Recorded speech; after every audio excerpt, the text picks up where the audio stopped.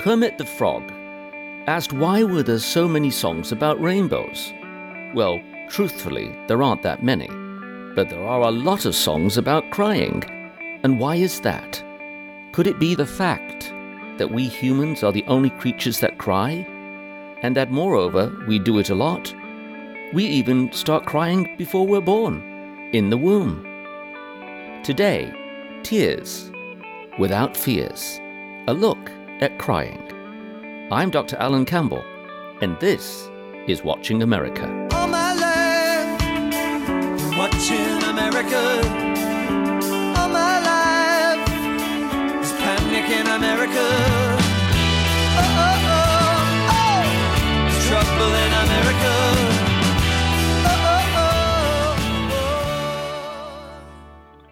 From WHRV Norfolk, this is Watching America. If you will excuse this talk show host's sentimentality, I will share with you that I've always considered it to be one of the greatest intimacies to allow a person to cry. To allow them to cry without need for explanation, excuse, or justification. Cry if you want to, I won't tell you not to, I won't try to cheer you up, I'll just be here if you want me.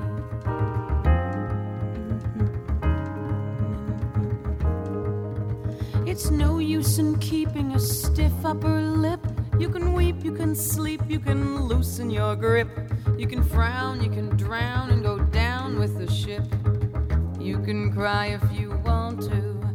Don't ever apologize, venting your pain. It's something to me you don't need to explain. I don't need to know why, I don't think it's insane. You can cry if you want to. The windows are closed, the neighbors aren't home. If it's better with me than to do it alone, I'll draw the curtains and unplug the phone. You can cry if you want to. We will often tolerate rudeness, belligerence, anger, hysterical laughter, almost any kind of behavior, but don't cry. No, no, no, no, no. People are extremely uncomfortable when others cry.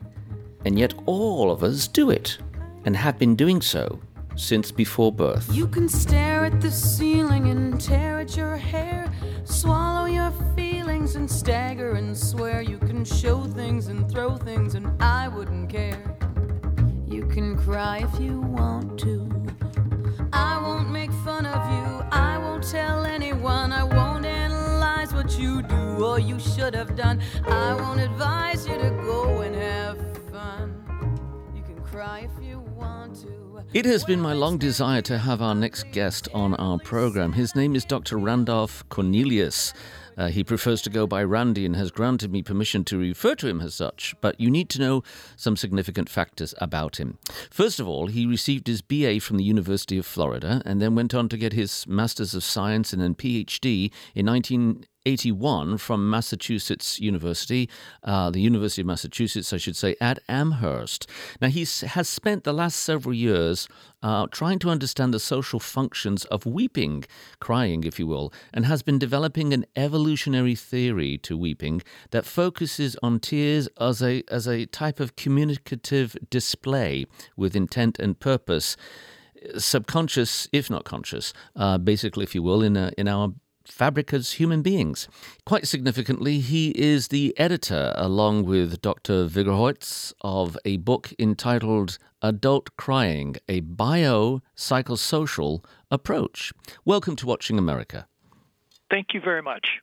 Now, I remember some basic things from biology in school, that there's different types of tears. And the first one, which we all learn about, is basal. And that's when you have basically continuous tears throughout the day to make sure that our eyes are moist and that they don't become too dry and then as a result affect our cornea.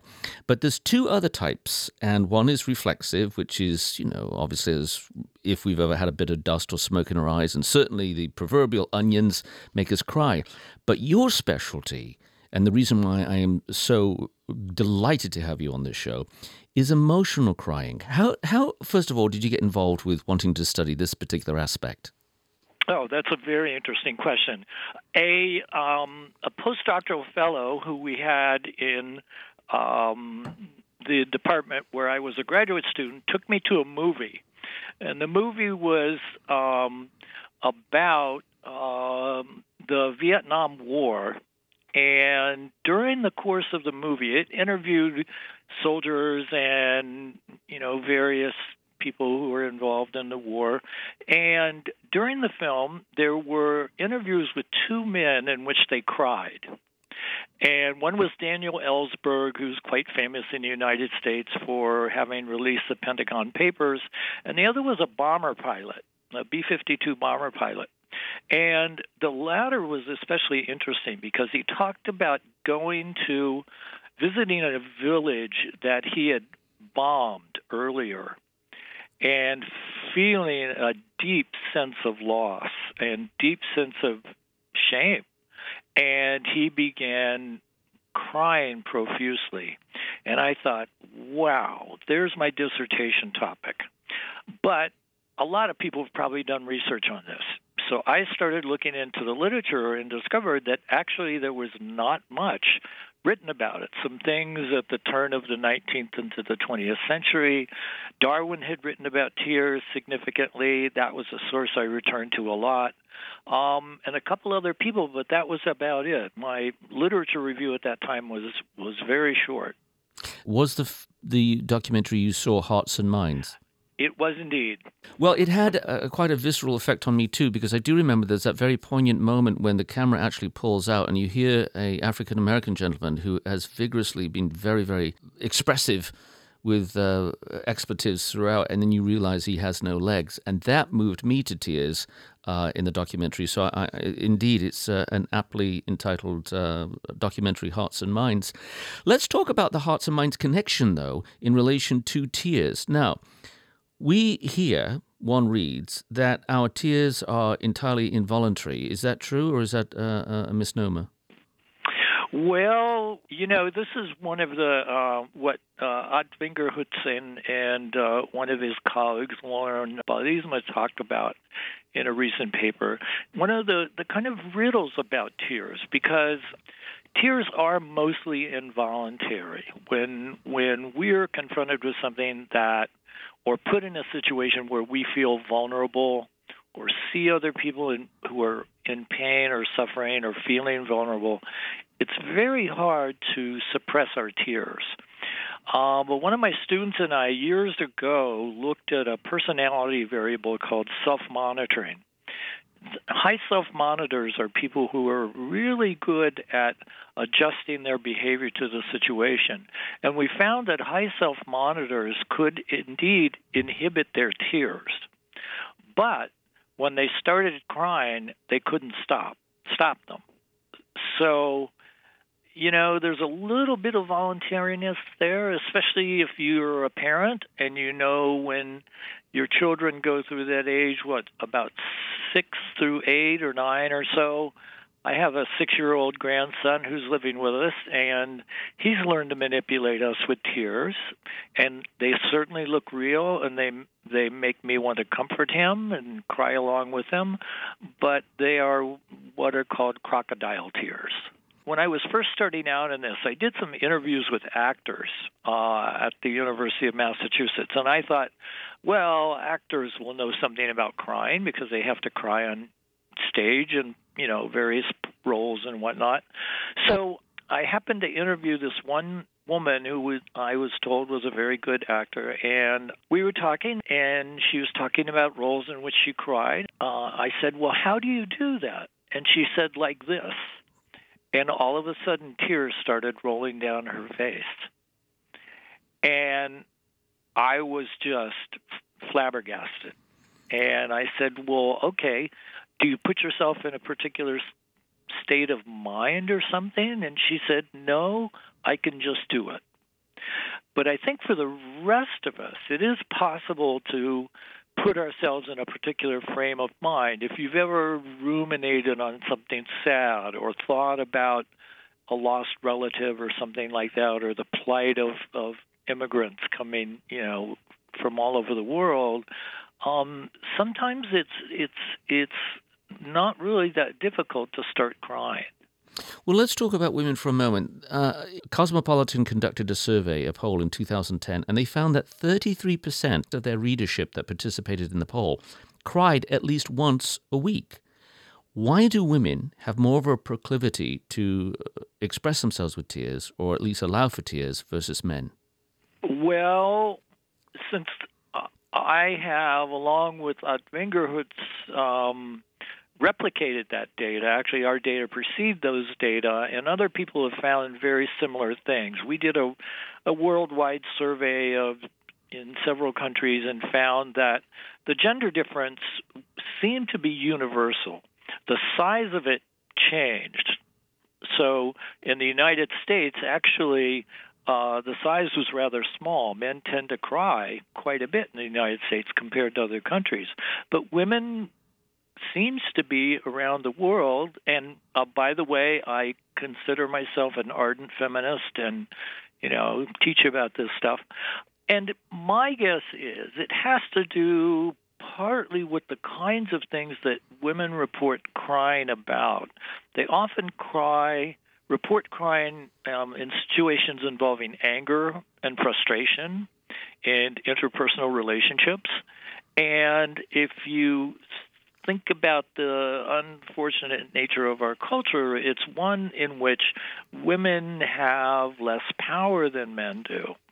One of the things that women have told me, friends have told me, and students have told me is that when they get in a situation where, let's say they're in a heterosexual relationship and a man is just being intransigent, right? There's just nothing they can do but cry. Vingerhut has postulated there may be some underlying hormonal difference for this, but we really don't know that much about it. Unfortunately, it seems such an obvious thing, right? But we don't know that much. This is something I've noticed. This is kind of off the cuff, but I'm going to risk it and say it because I take risks from time to time on this program, My observation between women is there's an immediate sorority of sympathy amongst ladies, even if they don't know each other. I'll give you an example, all right, which men don't have, all right? So if a woman calls another woman up out of the blue and says, the phone rings, hello? Hi, Janice. Yeah, this is Beverly. I met you in Food Lion in 2012. Yeah, in row 4. Yeah. It's Gary. He broke up with me. Ah. And now there's immediate tears between the two of them and identification. A guy with his best friend that he's known since age 10 calls his friend up with similar reason to break up. Calls his friend. Hello. Hey, Greg. Yeah. It's Chuck. Yeah. It's Linda, man. She left me. Oh, man. Listen, I'm watching ESPN right now. Can I call you back? Boom. Okay. There is not that immediate correspondence between men and women. Part of it seems to be chemical and the crying facet. I mean, am I mistaken in this? I don't think so, but I think there's also, there's so many strands in this. I mean, you referred to our book as a biopsychosocial approach, and there's so many different strands here. So in addition to the fact that there may be some kind of biological underpinning of this, you've also got the idea that men and women are socialized into very different emotional ideologies, if you want to call it that, or emotional roles.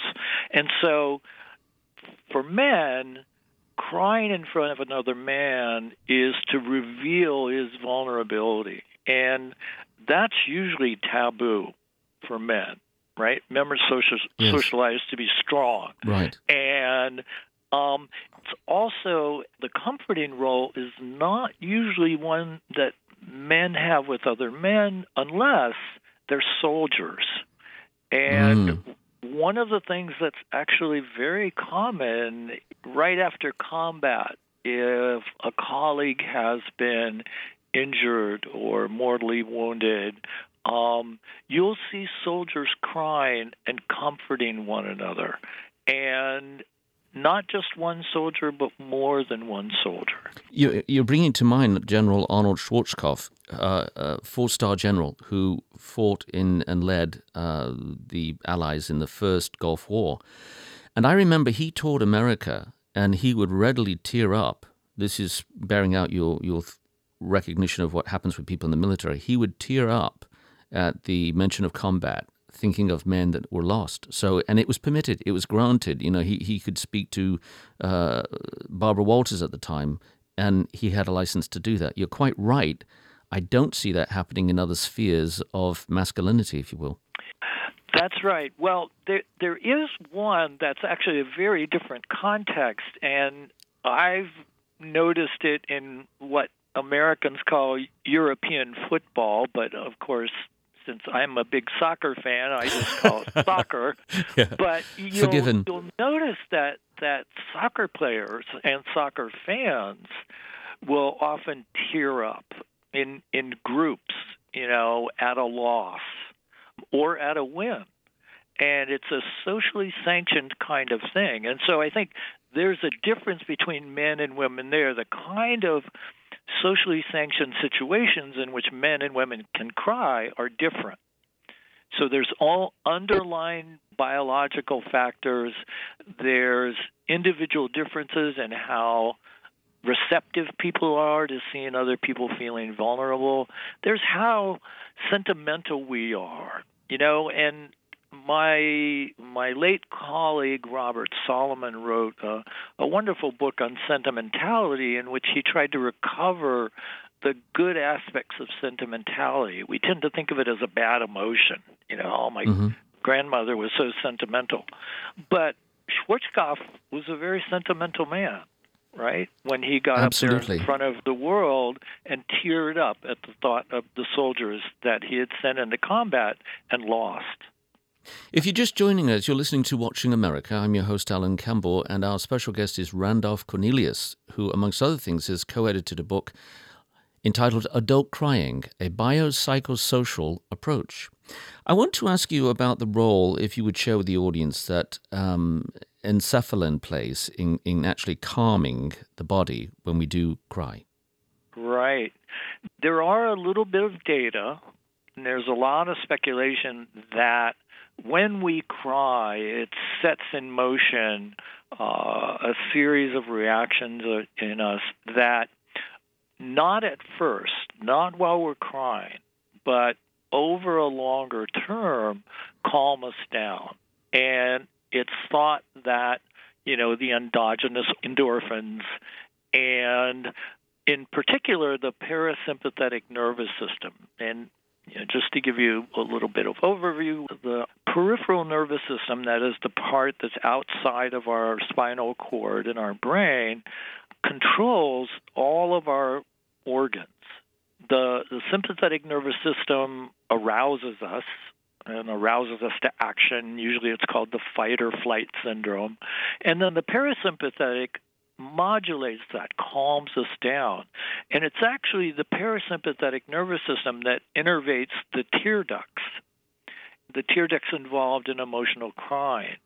So from that, we've worked backwards to think about the ways in which tears, when we go through a good cry, might ultimately be something that brings us back to a kind of emotional, physical homeostasis. Now, we talk about the term or phrase, tears of joy. Why, if we are joyous, and I've experienced this, as I'm sure virtually everyone listening has experienced this, are we moved to tears? That's one of the mysteries that I've thought about a lot.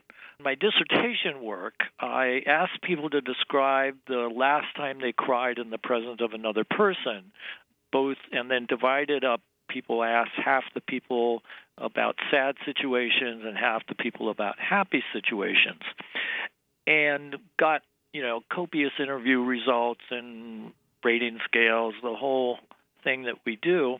And one of the most interesting things was if you step back and look at the reasons, the ultimate reasons why people describe crying out of sadness or crying out of joy, and they definitely didn't put it in these words, but both had something to do with their emotional attachment with whatever was making them cry. Usually it was the person involved, but the tears of sadness seem to involve those bonds of emotional attachment that we feel toward others. Sometimes we call it romantic love or friendship or whatever, but they're in danger of being broken, or they have been broken. Tears of joy, on the other hand, some of them, not all of them, have to do with those emotional bonds being either reinstated, reconnected, or, if someone shows that, yes, you're still my loved one or something like that. But then there's those spontaneous eruptions of, when your team wins, or something similar to this happened to me once. I don't know if I would call this joy, but it was a deep, deep feeling. I was in the Rijksmuseum in Amsterdam, and I saw a Vermeer up close, a real Vermeer for the first time, not a print. Mm-hmm. And I just started weeping. And it was just the beauty of the moment. Yes. And I was just overwhelmed with tears in this public space, and people are all walking by, and they just kind of disappeared. You've anticipated where I was going to go next with the issue that intrigues me. A separation between the auditory and the visual response in relation to tears and that which produces tears. For instance, there are pieces of music of people who love classical or jazz or whatever, who can be so moved upon listening to the music. I know it has happened to me, where I am reduced. Isn't that interesting? We say reduced to tears. Yeah. That's very revealing. I just realized that. Reduced to tears. Why not increased to tears? Interesting. Anyway, but I have, going with the common vernacular, I have been reduced to tears at listening to various passages of music. But I've also had the experience that you had in Amsterdam, where you look at a work of art and tears come. Has there been any studies done between the auditory and the visual in relation to that which produces tears? Not that I know of, believe it or not. I know that there are studies of music in which particular forms of, musical changes, minor chords, A minor in general, yeah, is the chord that makes people tear up, and I really don't think anyone knows why.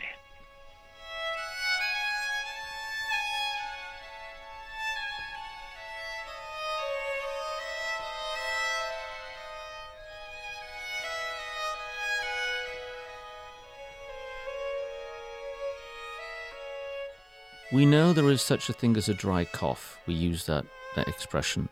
Is there such a thing as a dry cry? That's a great question. And there is, because I have done some work on asking people about situations in which they've tried to but couldn't cry. And Vingerhoots and I included this in one questionnaire that we did.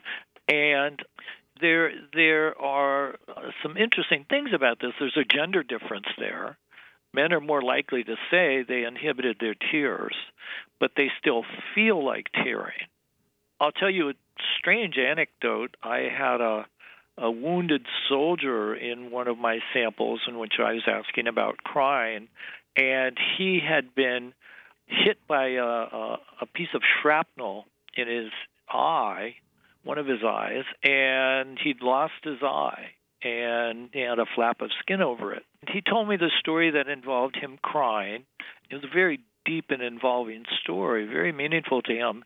And he said, in the vernacular of soldiers from the 60s, he said, man, what was so weird is that I felt myself crying out of my eye that I don't have. So like a phantom cry.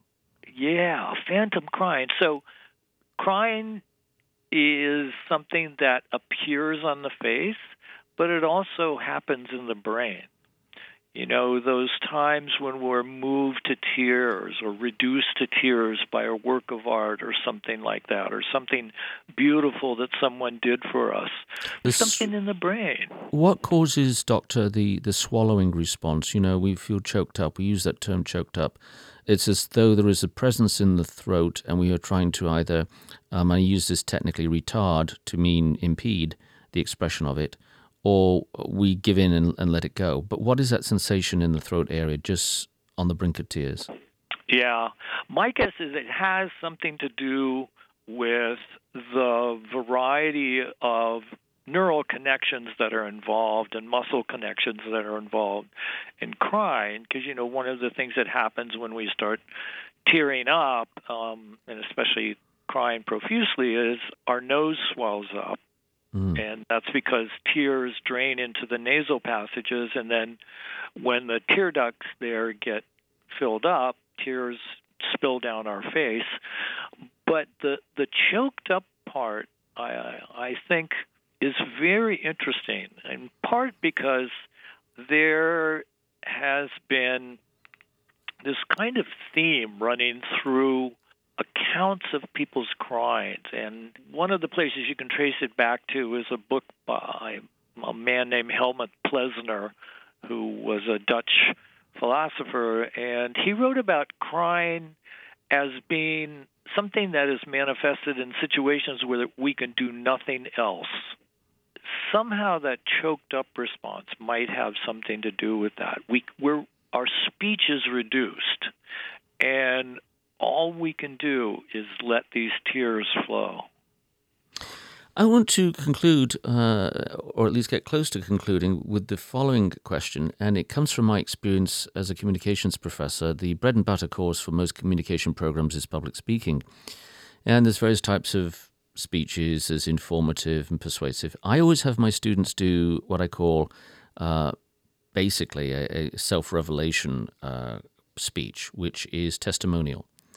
And they will begin to talk about things that they think they're never going to burst into tears about. I'm talking about male and female students.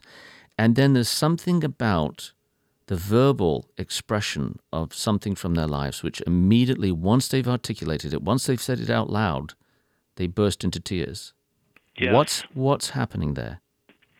Well, I would go back to the idea that tears evolved to display our vulnerability to others, and that allows others to then respond to us in a comforting way. And I've seen students do this in class. I've done it in class too as a professor, when I've revealed something personal about myself and a tear rolls down my cheek, or I've shown a film and at the end of the film I'm still wiping my eyes. To ask them to talk about something that is personally relevant is to ask them to reveal their vulnerability. I think that's a lovely exercise. I come from the north of England. This is a very common expression. Oh, come on, love, have a good cry. And we were always encouraged in my household, if someone was upset, to have a good cry. Is there any such thing as a bad cry? Yes. I think there are several different types of bad cries. One is a cry in the presence of the wrong person. Yes. If you're crying in front of a lethal boss, let's say, yes, one of these completely unsympathetic persons, the boss happens to be a male, you happen to be a woman, that's a very difficult situation. Although if you saw Devil Wears Prada, you know that it can be a woman who is the boss as well. And that's where there's an interesting spin on that expression, reducing someone to tears. I mean, you're literally reducing someone's status when you make them cry. I keep saying about, one last question. This truly will have to be probably the last question. I have observed that men in particular have a hard time with women when they cry. And I think that, and there's no scientific research to validate what I'm about to propose, but my inclination is that because men are fixers, they want to fix the woman who's crying, and they don't know necessarily how to do it. My observation is that women don't want necessarily to have the male fix the situation, but to be with them and to understand and be concerned as to why they are crying. Have I missed the boat on that, or am I accurate? No, I think you're absolutely accurate. I mean, one of the things that women want is empathy. They don't want sympathy. They want empathy. They want the man to feel something of what they're feeling. And they don't want the man to say, there, you'll get over it, or something of that sort. And, again, thinking about social roles, men aren't really socialized into that kind of role unless they're socialized as a practitioner or specialist. And then as a psychotherapist, you're trained not to cry, right? You're trained to empathize, but to allow the person to cry. And I think that's actually something that women want. When I was doing experiments in which I was showing people sad films and trying to get them to cry, we had to really stage manage the situation. And one of the most powerful props was a box of tissues. And it's an open invitation. Yes, that's saying you have permission to cry. And therapists tell me that they do that too. On the table, or somewhere near where the client can see it, there's a box of tissues. So you have the license. I want to go back to what you said. You said that one of the circumstances in which it is bad to cry is with an indifferent, perhaps even callous boss.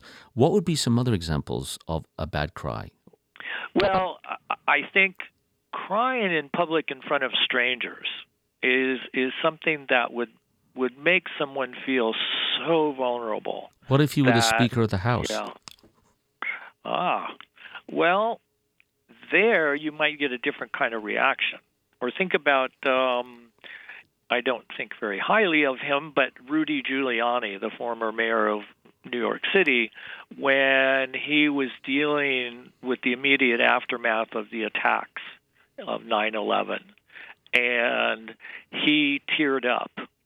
And he was seen as that made him a hero to some extent. We have news anchors that do it. I mean, I don't want to say which network because people who like CBS might get upset.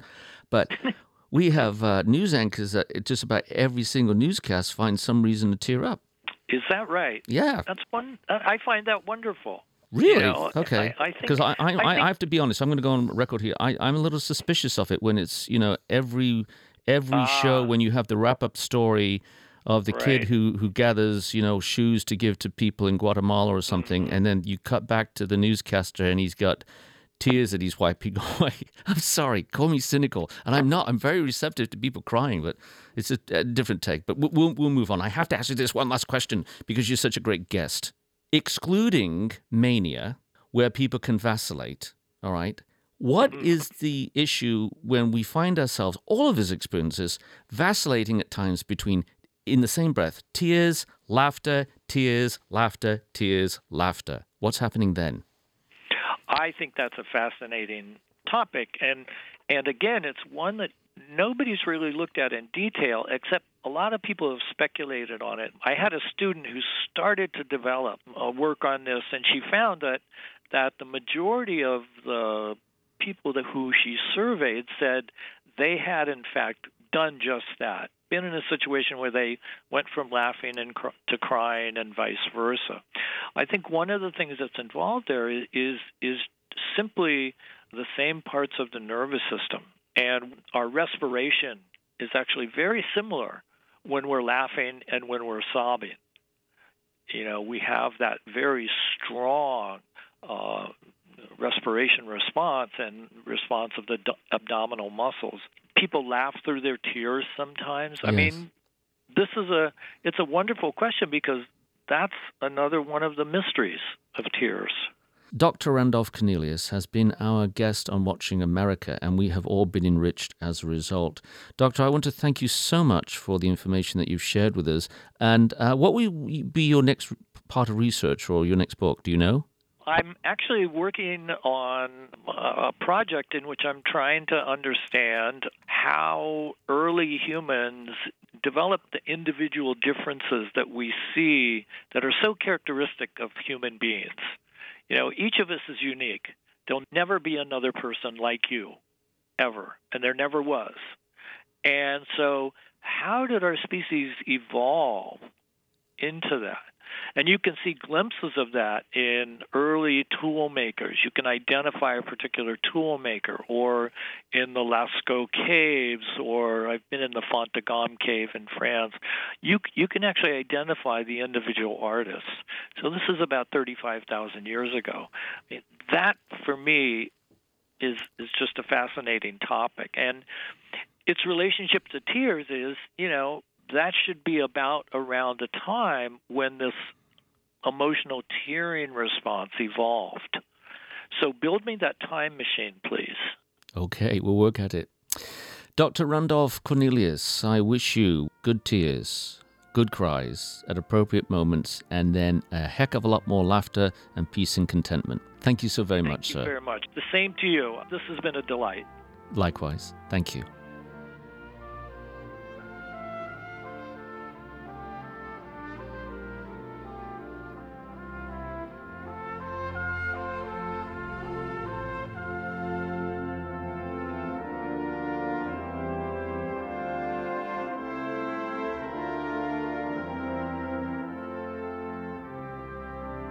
This is Watching America with host Dr. Alan Campbell. Welcome back to Watching America. We continue our investigation to crying. Why do we do it? How do we do it? And what are the ramifications of continually doing it? My new guest is Dr. Viggen Holtz. He is the professor of clinical psychology at Tilburg University, and he is the co-editor of Adult Crying, a bio-psychosocial approach.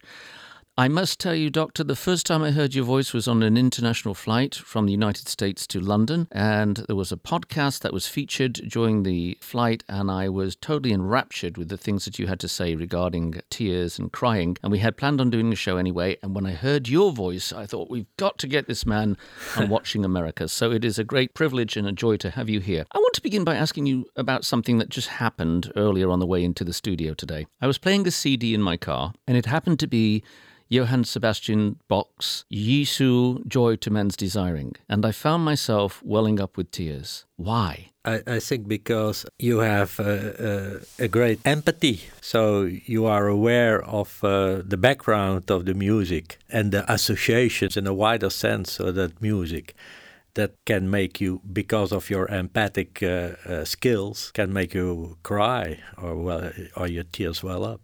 Dr. Viggen Holtz, you have also written another work, which is Why Only Humans Cry, Unraveling the Mystery of Tears, which is published by Oxford University Press.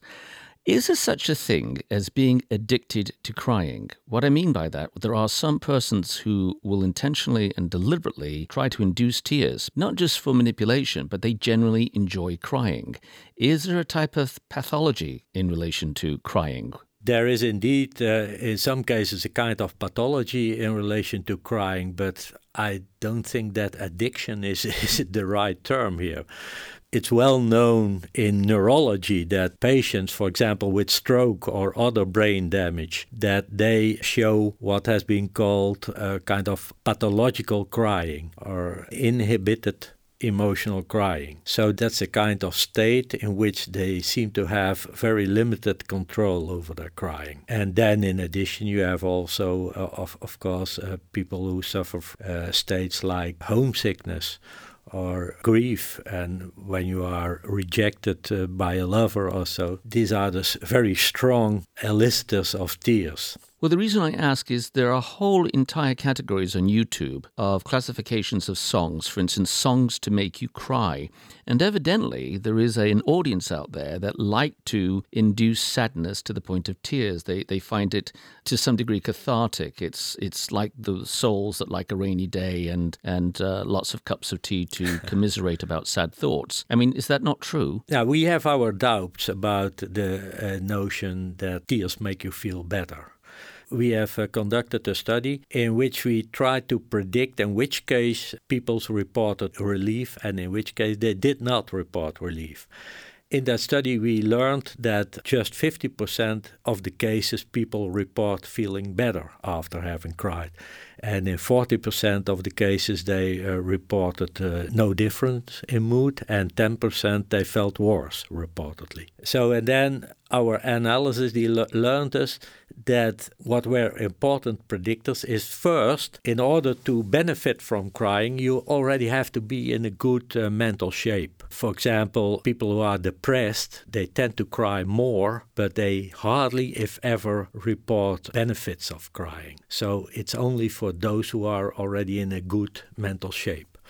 What's further important is the trigger, the specific trigger of the tears. We made a distinction between what we call controllable events, like, for example, a conflict situation, and uncontrollable situations, for example, the passing away of a significant other. And then we found that in the case of uncontrollable events, people report less mood improvement than in the case of controllable events. And third, what was extremely important, that was simply how others react to your tears. If they react with understanding and with providing comfort and so on, then you feel better. But if they are making jokes of you or become mad at you and you feel ashamed, then it's very exceptional that and very unlikely that you will feel any relief. He has died relatively recently, but the former president, George Herbert Walker Bush, in the latter part of his life would cry readily, quite easily. I've known other people who, as they've gotten older,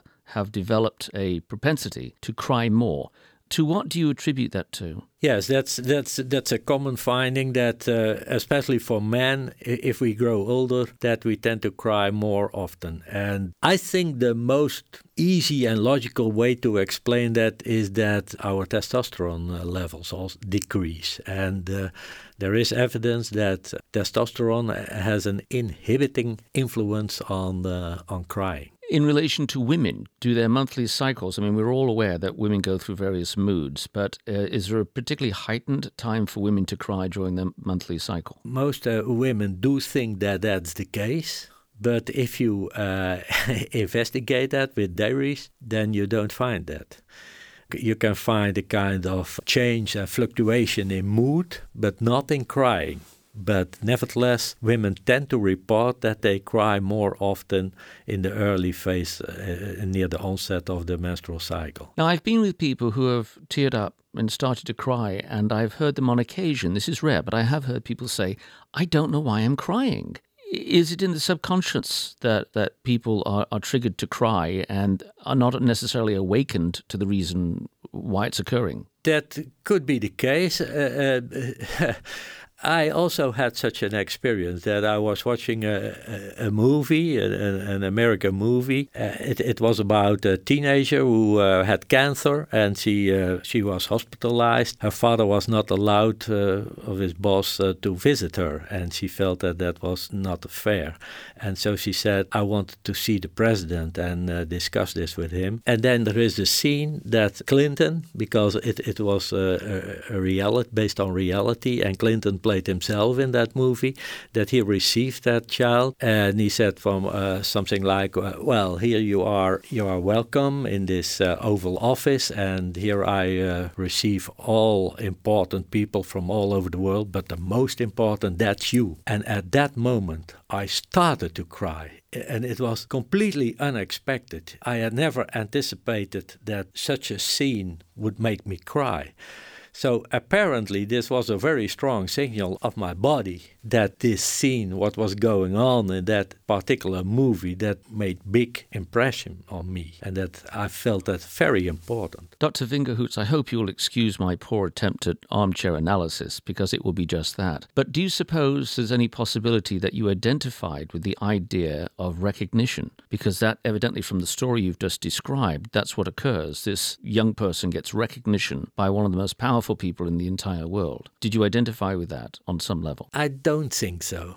I think that it was that situation. I felt the injustice that her father was not allowed to visit her and that Clinton was willing to welcome her. I think that made much impression. And that's what we see more generally. We label such situation as sentimentality, and we associate that with lower cultural products and so on and so on. But generally, you could say that the kind of situation that triggered tears, these positive situations, is nearly always about things like altruism, self-sacrifice, the good overcomes the bad, eternal love, comradeship, and so on. So really very important societal issues. So whereas we tend to refer to those situations as, well, sentimental, we have to admit, I think, that this is all about morality.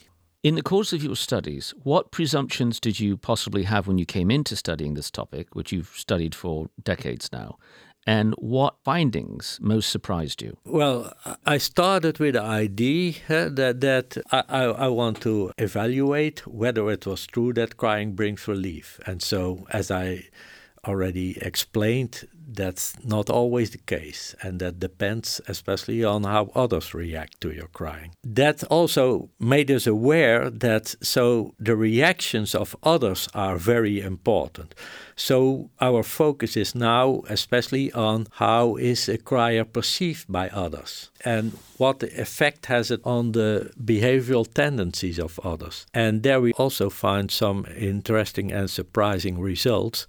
Generally, we tend to say that crying persons are weak, not competent, emotionally not stable. But what we found, to our surprise, very consistently, is that people who cry are especially also seen as honest, as reliable, as warm and sincere. So there's again that moral dimension that is seems to be associated with crying. So that's a very interesting and surprising result. So we are now continuing our research in that direction. Dr. Vingerhoets, we encounter sometimes where one person will start to laugh hysterically. And it has a chain link effect of people, at least in the vicinity. Other people in the room start to laugh, etc. And it carries on and it becomes almost contagious, the laughter. Yeah. Can the same thing happen with crying? And the reason I ask this is because in earlier cultures, and even sometimes in various cultures today, you have what's known as professional mourners, people who come to mourn. What has your research addressed, if anything, in that regard? No, I myself have not addressed that topic in my research, but it's an interesting phenomenon, and it seems that these people also help to make others cry, that they are a kind of examples to others how they should behave appropriately in that situation, and that certainly helps them. I'm interested in any demographics that have come either from your research or the research of others. Are there particular cultures that cry more? Now, I hope listeners will forgive me for this stereotypical assumption, but we sometimes associate Italian people, for instance, for being highly emotive. Do Italians cry more than the French, or the French cry more than Canadians? Is there any indication that you have regarding this? Yeah, that's really an interesting question, because there has been indeed research that has yielded evidence that in general, more generally speaking, people living in southern areas, that they are more emotionally expressive. But in our crying studies, we just find the opposite. To our surprise, so most crying we found not in Italy and in Spain and that kind of countries, but in Scandinavia. So it was... Wow. We found a rather strong negative association between the mean annual temperature and the amount of crying. So the colder the country, the more people cry. I never would have anticipated that. Yeah. Were you surprised by that finding? Yeah, I was very surprised by that finding, yeah. And what was another issue in your research that surprised you, that you held to one belief and then you said, no, this is totally wrong? What I learned and what surprised me was that issue of that morality. But what also was surprising to me is that when I discussed these findings, that people became, colleagues from, for example, forensic psychology, became interested in the methods that we use, because they felt that they could maybe also apply our study methods, because they felt that maybe that's a kind of an objective way to evaluate empathic skills. And that's what they strongly need, especially in forensic psychology, to evaluate interventions with psychopaths and so on. And so that's also an interesting area, I think, that I hope in the near future to pursue. You have addressed the issue of what's called acoustical crying, which is primarily with infants and babies. Yeah. And you have indicated that it's very important that we eventually move away from this acoustical crying. My question is, are there persons on this planet who have arrested development who have never sufficiently walked away or figuratively moved on from acoustical crying and have ceased to be able to articulate what they want, and they are just, frankly, what people commonly call, in normal parlance, crybabies? Yeah. Yes, there is without doubt a group of people, a minority, who continues in that kind of crying. And yeah, I don't know what to say about it. It's part of the population who is just like there are minorities with red eyes and so on and so on. Is there a significant difference between genders and sexes in as far as the way we cry? Yeah, it seems that at least in the Western cultures that adult men and adult women differ significantly in the amount of crying. Females crying about 2 to 4 times as many times, as frequently as men do. We also have tried to analyze why that is the case, and we think that there are at least 4 important factors that play a role. First is what is often overlooked, that women and men also differ in the kind of situations that they are exposed to, but also that they seek, because they have different professions, but also in their leisure times. The kind of movies that men and women watch might be different. The kind of magazines that men and women read might be different. And so on and so on. And the professions, there are still many more women working in healthcare than men. And so it's more likely that they are exposed to emotional situations. And what's further important is, of course, that men and women might also have a different threshold. It might be that the threshold to cry for women is a bit lower than for men, which might be related to, for example, the hormone testosterone, the male's hormone testosterone. And what further plays a role is, of course, the social pressure, the influence of parents, but I think that maybe even more important is the influence of peers. So if a child of 12 years, if he starts crying, he may be laughed at and may be bullied by his friends and classmates. And that seems less likely to be the case for girls. So altogether, these are 3 important factors that determine why women cry more often than men. Well, before we leave Dr. Vingerhoets, I have to ask you, do you have any advice for any of us the next time we cry? Don't be afraid of it. Just let yourself go. I'm aware that, especially when you are in the presence of strangers, that you may feel very uncomfortable. But nevertheless, I would say consider it as a very normal and important reaction that should not be inhibited. Dr. Vingerhoets, thank you so very much for spending your valuable time with us. We're extremely grateful, and we wish you a good, lovely evening. Thank you very much. Bye. Blessings. Bye-bye. Watching America is made possible by the kind and thoughtful contributions of listeners like you. Our theme music is provided by Razorlight. Many thanks to our sound engineer Todd Washburn, our producer extraordinaire Paul Bebo, senior producer and recording genius, editor Gina Gamboni, executive producer Chuck Dowd, chief of content Heather Mazzoni, and CEO Bert Schmidt. I am Watching America's creator and host, Alan Campbell. Until next time, take care and blessings.